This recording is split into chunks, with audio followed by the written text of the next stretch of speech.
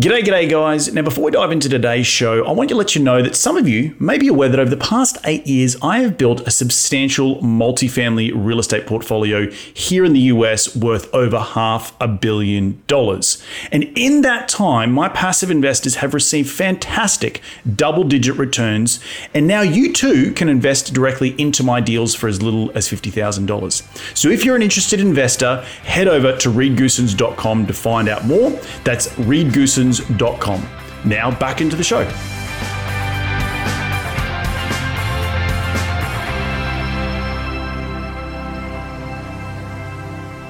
What I found, again, is a lot of times people think franchising, they think fast food, yet there's this whole other world of opportunities. And what that looks like, broadly speaking, there's about 4,000 franchise brands in the US.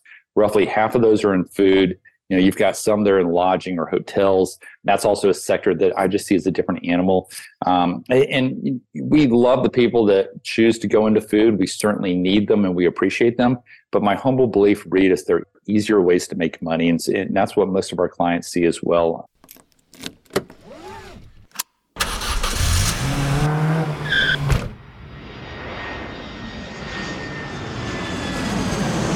Welcome to Investing in the US, a podcast for real estate investors, business owners, and aspiring entrepreneurs looking to break into the US market. Join Reed as he interviews go-getters, risk-takers, and the best in the business about their journey towards financial freedom and the sheer joy of creating something from nothing.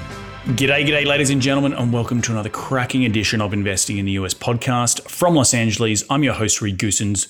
Good as always to have you with us on the show. Now, I'm glad that you've all tuned in to learn from my incredible guests, and each and every one of them are the cream of the crop here in the United States when it comes to real estate investing, business investing, and entrepreneurship.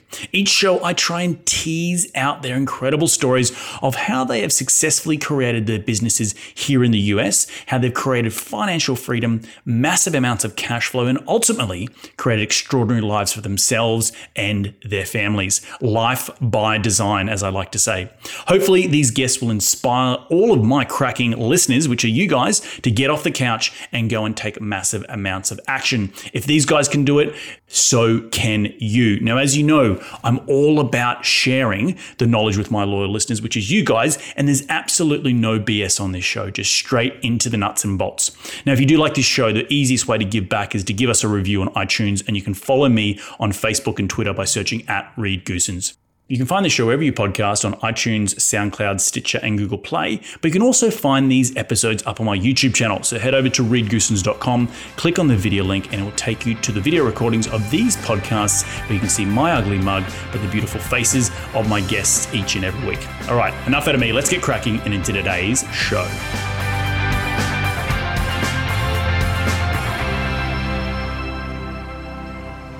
Today on the show, I have the pleasure of chatting with John Ostenson. Now, John is a top 1% national franchisee broker, investor, author, and international speaker specializing in the area he has coined non-food franchising. Very, very interesting. We're going to talk to him today about that. Now, he has served as a president of an Inc. 500 franchise system, and now as a multi-brand franchisee himself, he's also uniquely positioned to educate others about franchising, choosing the right franchise brand to select, and he also serves as a CEO of Fran Bridge Consulting and has helped thousands of entrepreneurs and investors explore business ownership and investment opportunities through the world of franchising, which is on this show. We don't talk a lot about franchising. We talk more about the real estate side, but really, really pumped and excited to have him on the show today to share his incredible knowledge and his insight about this real niche in the business. But enough out of me. Let's get him out here. G'day, John. Welcome to the show. How you doing today, mate? Hey, Reed, appreciate you having me. Love the show and looking forward to our conversation. Mate, my pleasure from having you. And you're dialing in from Atlanta, Georgia. How's the weather out there today? Oh, it's absolutely beautiful. So, we've had a rocky winter, but in relative terms, but today is sunny in the mid 60s, so cannot complain. Awesome stuff. Well, look, mate, I'd like to start the show with every question. Can you rewind the clock and tell me how you made your first ever dollar as a kid? First ever dollar was mowing grass. And, back in the day, this was when inflation wasn't running rampant. It was probably getting paid between $10 and $20 a yard, and got as many of those in every week as I could, and eventually built up a little nest egg that I lost during the dot-com bubble. So that kind of dates me. I was in college. We thought the stock market could only go up, and then later lost some money in this 07, 08 real estate bust, and learned that what goes up can go down. But Yeah, but still, I think losing the lawn mowing money was the hardest lesson, and it's taught me a lot of investment lessons I go back to. Nice. To walk us through the background of where you've come from and how you've stumbled into this world of franchisee. Yeah, like so many of your listeners, spent a good bit of my career in the corporate world, and it was privileged to rise in the ranks, and got my MBA and kind of did the corporate path, and could have stayed there forever, but like so many others, I had that entrepreneurial itch and finally chose to scratch it at the age of 37. And so, stepped away from the public company world and kind of sidestepped into franchising. Had the opportunity to come in and serve as president of Shelf Genie Franchise System, which was a large national growing franchise system all across North America, and had the opportunity to support our franchise owners day in, day out. And for me, it was that light bulb moment of, hey, there are other paths within franchising, the business ownership. And, I just saw this sea of owners across North America with all different types of diverse backgrounds doing very well. And they were doing life on their terms. And so, fast forward, I partnered with the founder of Shelf Genie. We spun off. We've invested in franchises as franchisees ourselves. I've had other business partners. We've invested in franchises. And I'm blessed to have good people running those businesses for us, and allows me to spend over 90% of my time helping others do the same. And did you stumble into the franchise world? Was it just through leading as a CEO, coming out of, you said your MBA? Did you just happen to stumble across that? No, so I spent many years in the corporate world. Carter's and Oshkosh B'gosh, largest children's apparel company in the world, based here in Atlanta. So I never thought I'd be in the children's apparel industry, selling to Costco and TJ Maxx and Marshalls and Macy's. But then, also never thought I'd be in franchising. It just wasn't on my radar. And what I find, Reed, is, well, first I'll say over 75% of our clients also invest in real estate. So there's a whole lot of synergy between franchising and real estate investing. I personally have single family homes, that I invest in. So, and do a lot of real estate lending myself on the side from a more passive standpoint. What we find is a lot of people out there have this view of multiple cash flows. In some cases you're a little more active, in some cases more passive, but it's this desire to have a diversified portfolio. And, we all know stock markets all over the place. Interest rates are high. Only so many good real estate deals. I mean, you do an outstanding job. I get all of your emails of what you're uncovering. But people are looking for other opportunities outside of crypto and baseball cards. So, once the light bulb goes on, they realize there's other ways to get into business ownership, and just the benefits and the tax benefits around it. They're all ears. And so we love educating and being able to help people. Franchising, let's just talk about that for 30 seconds. Maybe define what that might be. And it's a dumb question, but it's just, we're breaking it down for people who may not understand it. And then talk a little bit about the non-food, because I think you see the McDonald's, you see the Red Roosters, you see the Hungry Jacks, you see the food element of it, but you're in the non-food section. So also talk us a little bit about that as well.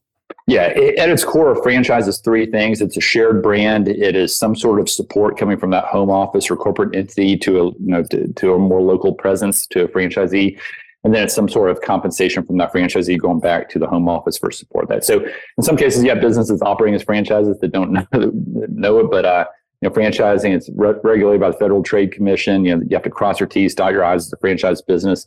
What I found, again, is a lot of times people think franchising, they think fast food, yet there's this whole other world of opportunities. And what that looks like, broadly speaking, there's about 4,000 franchise brands in the U.S. Roughly half of those are in food. You've got some that are in lodging or hotels. That's also a sector that I just see as a different animal. And we love the people that choose to go into food. We certainly need them and we appreciate them.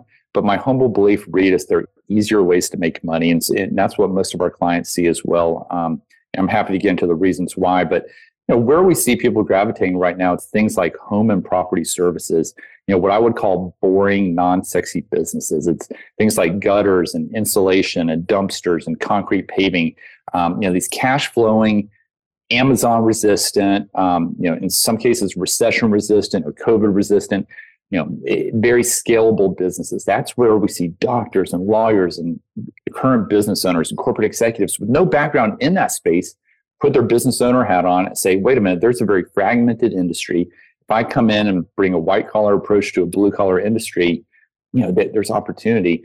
So we see that segment. I'd say health and wellness is another very popular one. I do think within that umbrella, fitness is a little bit crowded, though there are some concepts I like. we're still doing a lot of oil changes. Still a very I know in Los Angeles where you are, there's probably not as much opportunity in the oil change industry, but across the country, there's a long road ahead for the oil change industry. So it's tapping into markets that are underserved, strategically. And we've all been talking about a recession for the past 10 years. What if it actually does materialize and the economy goes downhill a little bit? Some say it may in the back half of the year. What kind of business do you want to be invested in? This is a common conversation we have with our clients. And I always go back to, what will you continue to spend on regardless of the economy? It's the things you care about, your kids, your pets, your aging parents. And so I think businesses that cater to those sectors, that cater to your home, cater to your health, those are the ones that are going to continue to do well regardless. So that's where we're spending most of our time and our clients' time these days. Interesting when you say pets and elderly and all that sort of stuff. Do you look at specific businesses? Are you helping the business franchise, or are you helping identify businesses that have already franchised, in past tense, to then identify for your investors opportunities to go and buy one of their franchisees?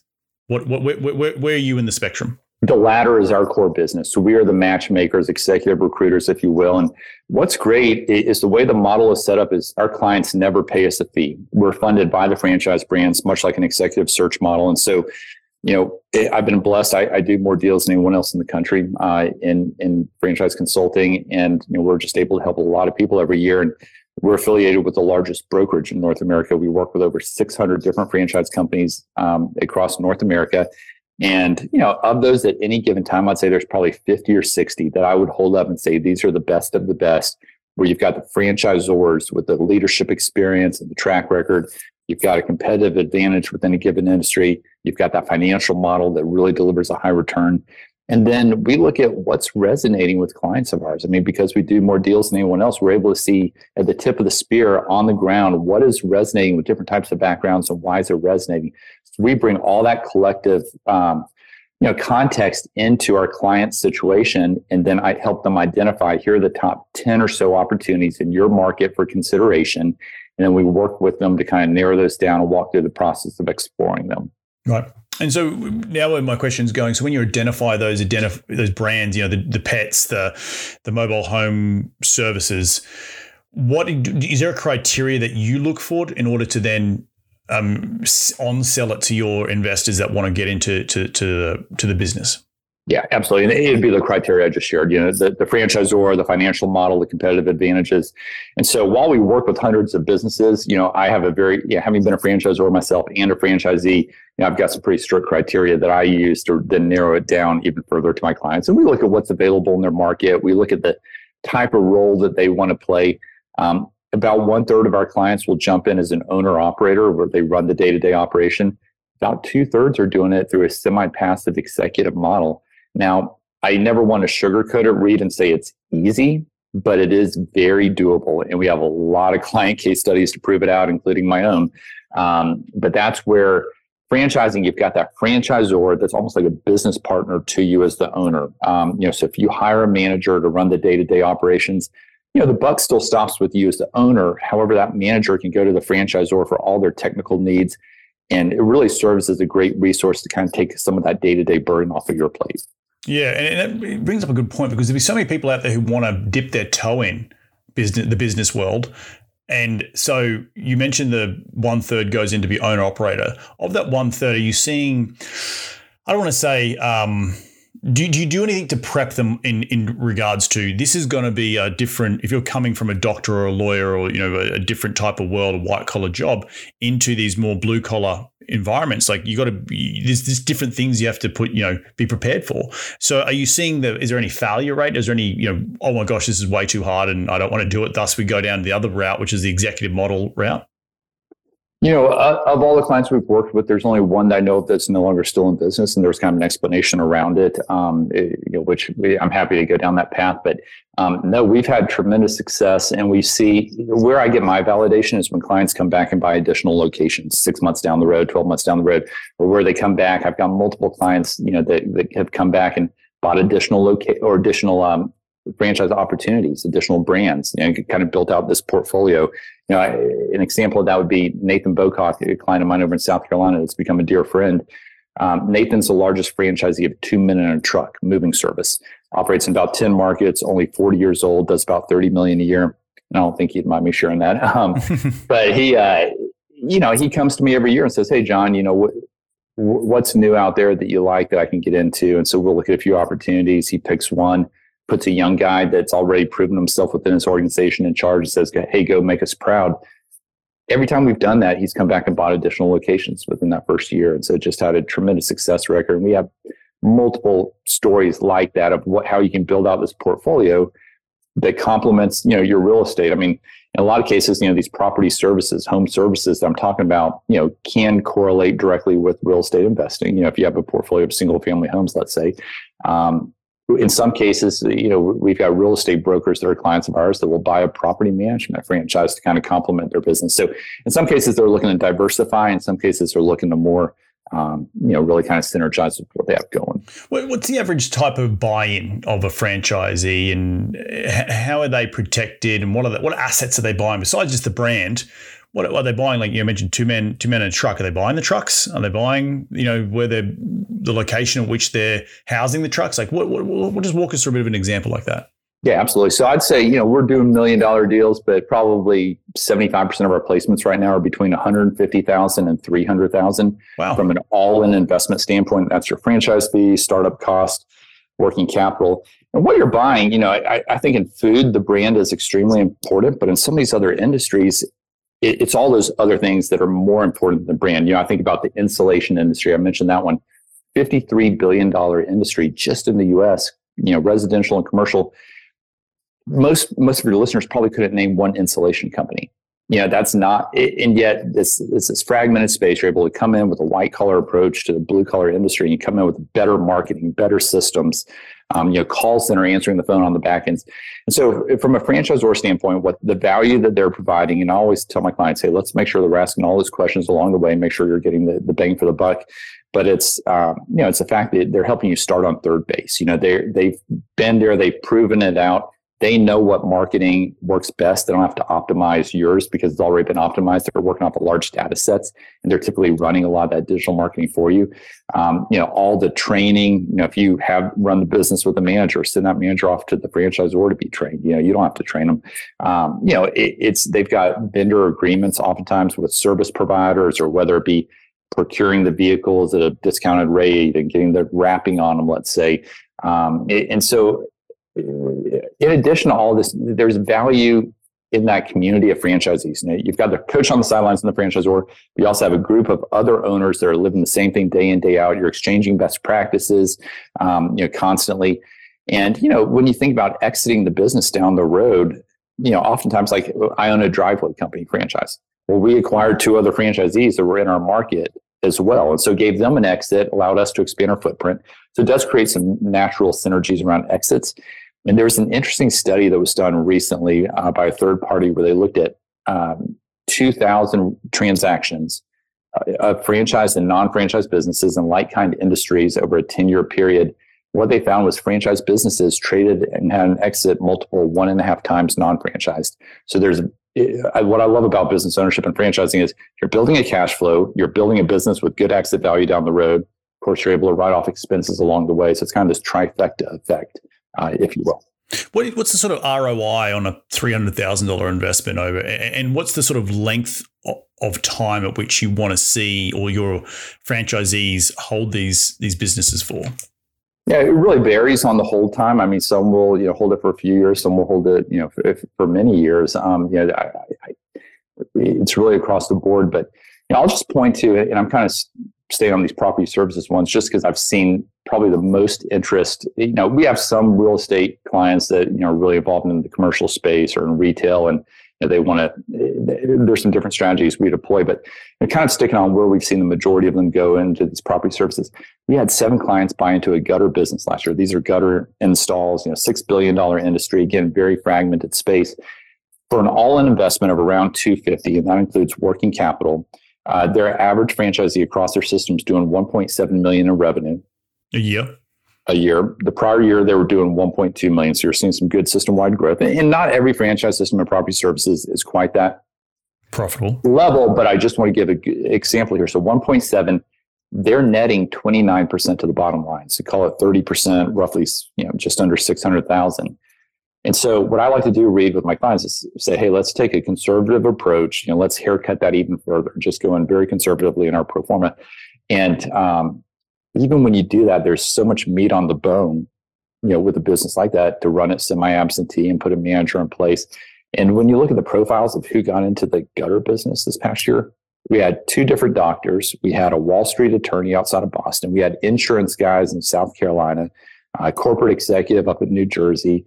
We have a client that's getting ready to purchase it up in San Francisco. So again, that's just one example, but it shows you the kind of returns you can get. Because let's just say you netted 400,000. Mm-hmm. Well, that's on an initial investment of 250. Mm-hmm. That's 400,000 per year. That's a pretty good return, and you're going to have an exit value down the road. Right. Right. No, that's very, very attractive. I'm surprised not more people do it because they don't know about it. Yeah, I know in our real estate deals, we can't offer that type of return, not in year one at least.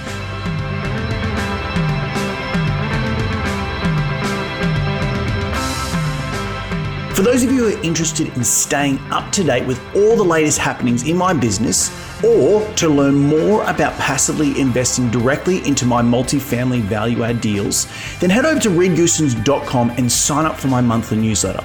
By signing up, you will automatically be notified about my new up and coming investment opportunities. You'll be able to stay up to date with all the latest real estate news here in the United States and much, much more. So head over to reedgoosens.com and sign up today. Now back into the show.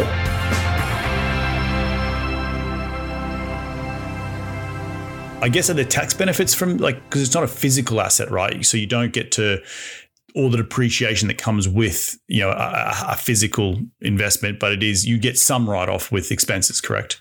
Great question. Of course, if you were to purchase your vehicle and you've got the 6,000-pound rule and all that, I mean, there can be.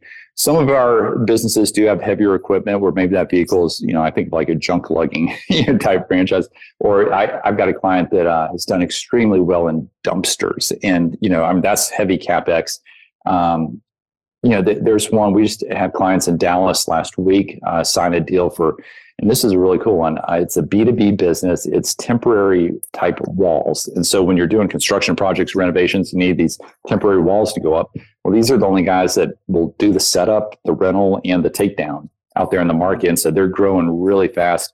It's just those niches. I mean, riches in the niches. That's another business with very similar financials to the gutter business, but that's one where you would be able to, I'm not a tax accountant, but my understanding is, be able to write off these walls, and the walls pay for themselves after 70 days of use. Right. So you kind of build up this inventory and then you can keep deploying it. No, well, the other question I have for you, which is just as a curiosity thing, do you see many people in these niches go and then say, I don't want to be a franchisee anymore. I can actually do this better and create competition?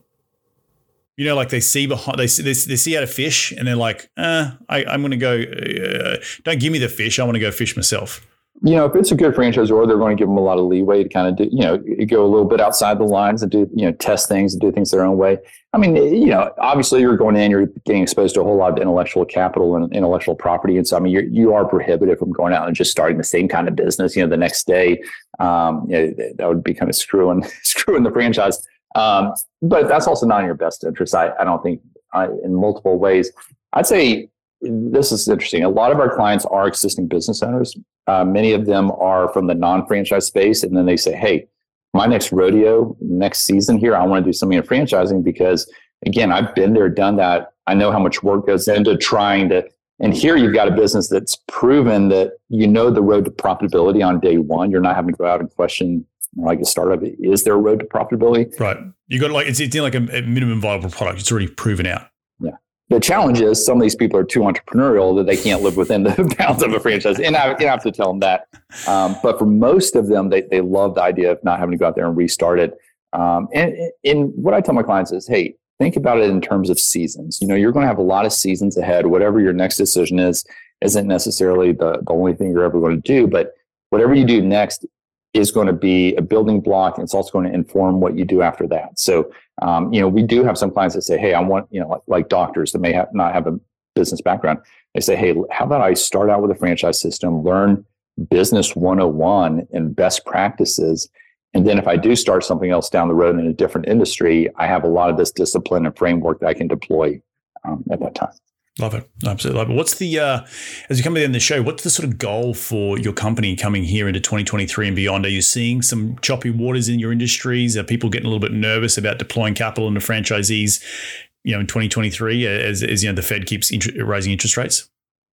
Great question. So, and I go to all the financial presentations and follow the talking heads. I'm kind of, I think we're all talking about a category 1 recession in the back half of the year, not category 5, but category 1. I think it is the most predicted recession in U.S. history. We've been talking about this for about 10 years now.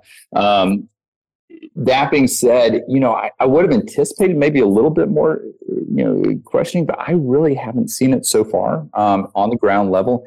And again, I think there's so much cash on the sidelines, and I know you see this as well. And when you have inflation, people, it is kind of burning a hole in people's pocket that they need to deploy it somehow.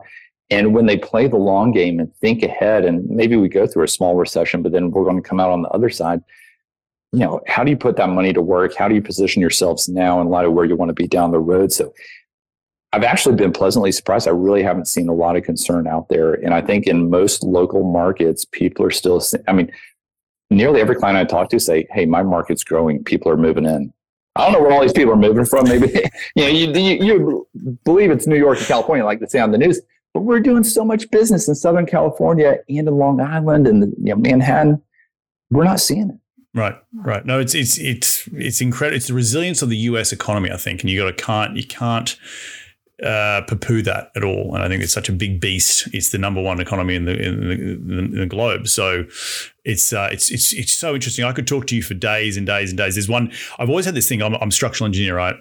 I know I've got this. I don't know why. I really have. I've been drawn to building stuff out of concrete. Right. I just love concrete. Even when I was laboring when I was a young kid, I want to own a concrete company. I don't know how to own a concrete company, but I reckon I could go out and that would be good business to just own one. And I remember traveling to Mexico just recently, and I was in Baja, and I was driving past all these little what looked like mum and pop concrete, plants, and I was like, I bet you could go buy 6 or 7 of these in the area, and you could somehow package them all up and sell them to Boral or sell them to the big companies. But I don't know, the unsexy businesses, the blue collar businesses are. You're right; they're always going to sort of be around the hoop, and we'll have to maybe chat a little bit offline. But I've always had that as this concrete or shed building or, something really kind of as you said, fragmented that you could come in and just, you have to be a big player, but just, pick up a couple, sell them off, do it again. I've got a great one for you. I'm sending you after the show. It's an asphalt and concrete parking lots. They work with national accounts. They do all the line striping of parking spaces and wayfinders. It's the riches and the niches. Absolutely. Love it, mate. Well, at the end of the show, we love to dive into the top 5 investing tips. You ready to get into it? Let's do it. Mate, tell me, question number 1, what's the daily habit you practice to keep on track towards your goals? Wake up early and I track everything. I'm a metrics driven guy. And so, I start my day looking at the numbers and, and I prioritize, get my head straight. I like to read the Bible, read a few other things, kind of get going, but then I jump right in before I take the kids to school. And so it starts with a strong morning routine. But for me, it all comes back to the numbers and, what gets tracked gets improved. Yeah, that's right. What's the saying? If you can't track it, it doesn't. If you can't measure it, it doesn't get solved. Now, what is it? You don't track it, and I know I've got a lot of KPIs in my business as well. And if you don't track it, you can't then control it. So that's what I was looking for. Question number 2 is: who's been the most influential person in your career to date? Yeah, so I had the opportunity in the corporate world to work for a guy named Joe Pacifico, who was president of a large public company. I was kind of his right-hand chief of staff, and to understand how he led a large organization, how he thought about the business and the things he spent his time on and things he didn't spend his time on. He's very focused. And so I think there are a lot of disciplines that really influenced me. Learned some lessons. He wasn't perfect and made a few mistakes along the way that were pretty big ones in hindsight, but also just a ton of respect for him. And I think he kind of guided my way of thinking as far as business goes. Awesome. Question number 3 is: in what tool in your business can you not run the business without? And when I say tool, it could be a physical tool like a journal or your phone, or it could be a piece of software that you just can't run that business without. What is it? Yeah, well, I love all things Google and G Drive and everything's tied in, but The one that I've been sharing with people, it just blows me away. Some people aren't using it yet is Calendly, for your calendar. It gives you all the control, and yet it limits that back and forth. And so, my assistants and I use that all the time with our clients. Yeah, I know. Just booking on this show, you would have to use Calendly to get on here. So massive time waste going back and forth trying to determine which day of the week works best for all your clients. So pick a time. I'll be on there. Let's go. Love it. Question number 4 is, in one sentence, what has been the biggest failure in your career? What did you learn from that failure? Yeah, so I had a startup that did not work, and we became too custom. We built it up to about a $4 or $5 million business as a marketing agency and a call center. And we became too custom for our clients to the point that we let them really drive the train and not us. And we had about 40 employees, and I ultimately made the tough decision to wind the business down. We didn't have a sexy exit. It wasn't one of those things, but in hindsight, I am proud of how we wound it down. We found homes for our people, homes for our clients. We handled it very well in a tough situation. But we built up a business that really wasn't profitable. It was right there teetering. And I saw the writing on the wall and had to make a tough call. But it came down to being overly custom and letting the clients drive the train instead of us. Right. No. Last question, mate, is where can people reach you, continue the conversation? They'll be in your sphere. Where do they go? Yeah, come out to franbridgeconsulting.com. That's franbridgeconsulting.com, and sign up for our monthly newsletter. We put out some great content, and I will then have my assistant also reach out with links to download our new book called Non-Food Franchising. And would love to get a free copy to all of you, either audio or PDF. And certainly if you go out to Amazon, you can buy it, and all profits go to a great nonprofit as well that we support. So would love to connect. And if there's interest, let my assistant know. We'll jump on a call as well.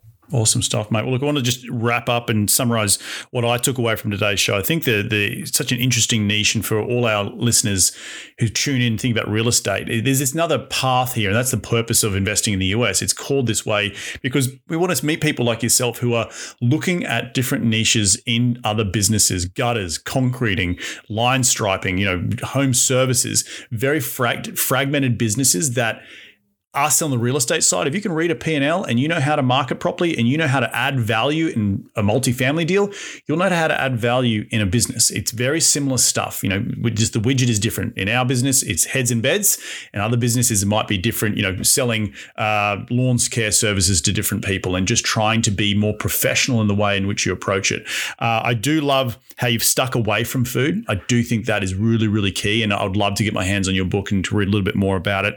But I think the biggest thing is it around people I think, and I've always had as an entrepreneur, I'm like, I don't want to do a franchise. I want to go build it myself, but I think there is a value there to not having to reinvent the wheel. And if you can sort of have your cake and eat it too, why not go out and build a portfolio of franchises to then sell it off as a portfolio to someone else? Because that could be a value add in itself, right? And you can do across multiple different products, and you could then go and say, hey, Mr. Big Private Equity Company, I built 3 different verticals here with 3 different industries, and I've got 10 franchisees in each. Boom, here you go, and exit for a big number. So, and have great cash flow along the way. I think that's the best part about it. Did I leave anything out, my friend, in that summary?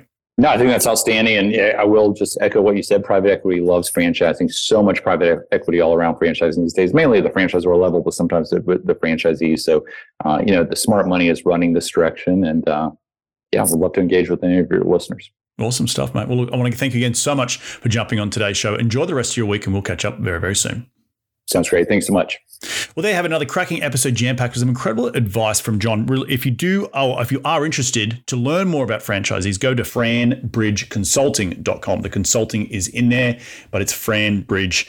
It's John Ostenson, Ostenson, and it is non-food franchising if you're all listening or wanting to get your hands on his book and reach out to him. I want to thank you all again for taking some time out of your day to tune in to continue to grow your financial IQ, because that's what we're all about here on this show. If you do like the show, the easiest way to give back is to give it a 5-star review on iTunes. All the links from today's show will be up on my website at reedgoosens.com, and we're going to do this all again next week. So remember, be bold, be brave, and go give life a crack.